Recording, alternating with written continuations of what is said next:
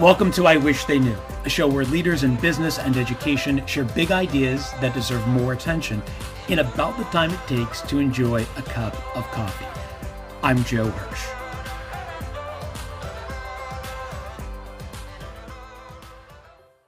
Today's wish comes from Rob Cross. Rob is a professor of global leadership at Babson College.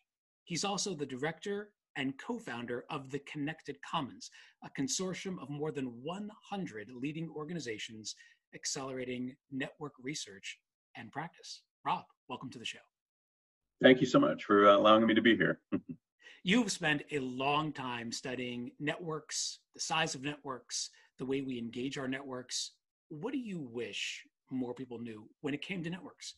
Right. I think the biggest thing from my perspective in the research, number one, is that a big network is not necessarily a good one. And that's a real kind of fundamental foundation for so many books or software tools or other devices out there that promote connectivity, is just this core assumption that big is better. And if you believe that, then you go find people that know a lot of people and follow their advice on how to go build a really massive network.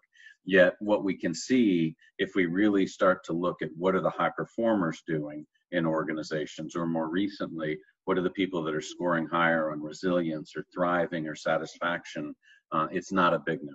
It's a more differentiated network, and very specific kinds of investments in the quality of the relationships that seem to distinguish those people that are doing better. So that would be the first thing I would say. And intuitively, most people know it. If I ask most people on a given day if they themselves want another phone call, email, or meeting in their lives, no hands shoot up. Right? None of us really want, more and more collaborative demands placed on us.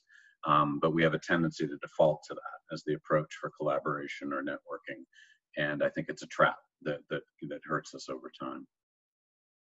What are people doing aside from just instinctively trying to grab more time and more share with networks that are getting in their way of actually leading more productive, healthier, and successful lives? I think there's a series of patterns that we can see in networks that lead people to derail over time. And so I've been at this for 20 years, 300 organizations, 1,000 times we've run these analytics to see the people that kind of continue to rise in organizations. And you see a number of derailers. So one very common one is somebody that's promoted up in an organization, yet continues to hold with 60-70% of their trusted ties back where they came from, right? Makes sense, right? They're people you trust, that know you. But if you allow them to shape too much how you're thinking about a new domain, a new problem space, a new solution, and ignore or don't allow other voices that are suddenly relevant to get to you, then it leads to decision biases, right? And we spend a tremendous amount of time in leadership programs focused on decision biases that occur between the 6 inches between the ears, right? Cognitively.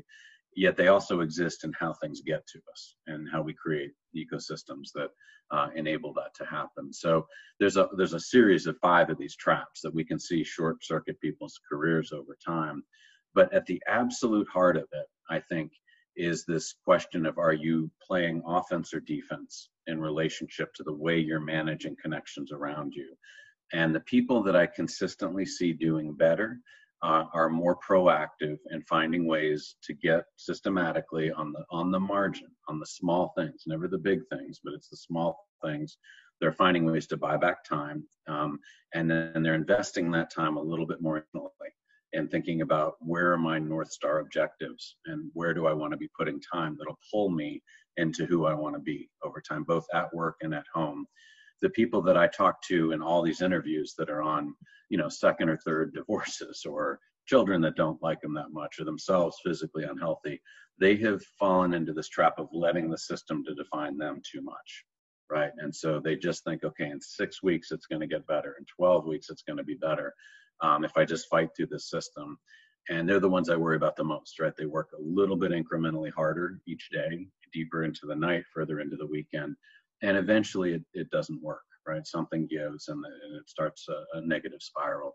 So for me, at the heart of it, it's that idea of not letting the system shape you as much as you think you need to, right? Being proactive and on the margin, finding ways to buy that time back and then to invest in different ways. What are some good pieces of advice you would share with someone who's scaling up in his or her career and doesn't want to fall prey to the system the way you're describing? What can they do to buy back that time and broaden their base? Right. So I think, a really critical thing is to be systematically looking for ways that you can create collaborative efficiency. So one of the things we know is every promotion, every transition involves, having to kind of take on greater collaborative intensity of work that you're a part of, at the same time that you have to expand your, reach in organizations or do other things to supplement skill gaps.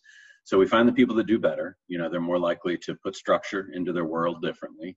They strategically calendar on Friday night or Sunday night for 1 week up to 4 weeks out to build in elements that are work that they want to be doing.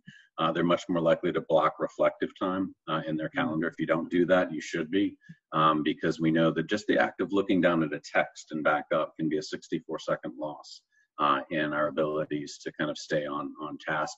If you really allow a thought to completely lose, what was in your mind, you get about a 23-minute recovery time period. And so that's real time, right? Yeah. At the end of the day, you allow that to happen 3 times, there's an hour, right, that you're working deeper into the night. So there's a lot of tactics like that around how you put structure in, how you manage your own triggers to jump in, and then behaviorally, how are you running email? How are you using meetings? And just putting structure in that on the margin buys time back. That's the nature of this game. It's never one big thing or you would have done something about it. It's the small things that if you're more systematic on, you can get time back.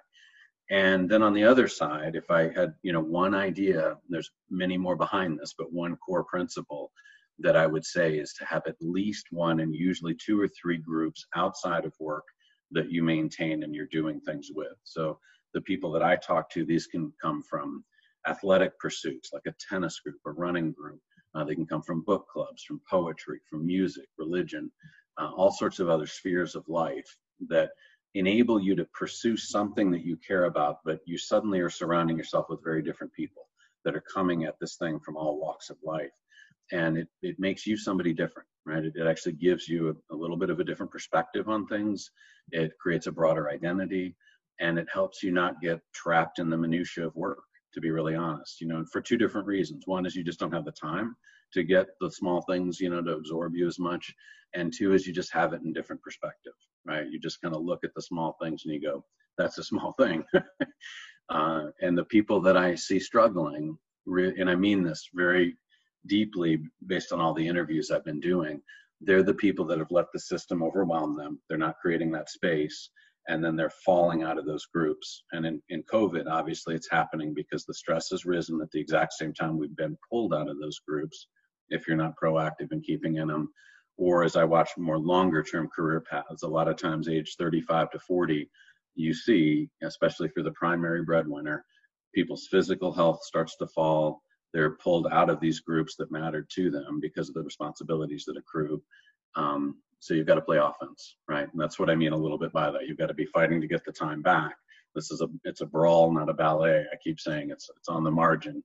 And then you've got to be aware of, what are those 2 or 3 groups outside that I'm going to hold sacred and not allow to be taken away from me. And it's not hobbies, right? It can be things you're doing with your children's friends' parents around the soccer field, right? It happens in very different ways. But the people that lose that are the ones that suffer. It's about taking charge and creating small wins through consistent behavioral changes. Right. And I think there's something really weird to me about connections, right? And the invisibility of these relationships on us. I mean, in companies, we can track airline receipts or meals down to 2 decimal places. Yet we have no understanding of where people are spending 85, 90% of their time on the phone, on email, or in meetings.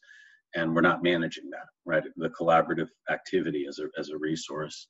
And I see the same thing with people. If you ask them to define their most significant accomplishment in life, they will initially tell you a story about themselves. But if you back it up and say, okay, tell me why you did this thing to begin with, they'll nominate 5 or 6 people, right, that they interacted with. And who supplemented skill gaps? Another 5 or 6 people.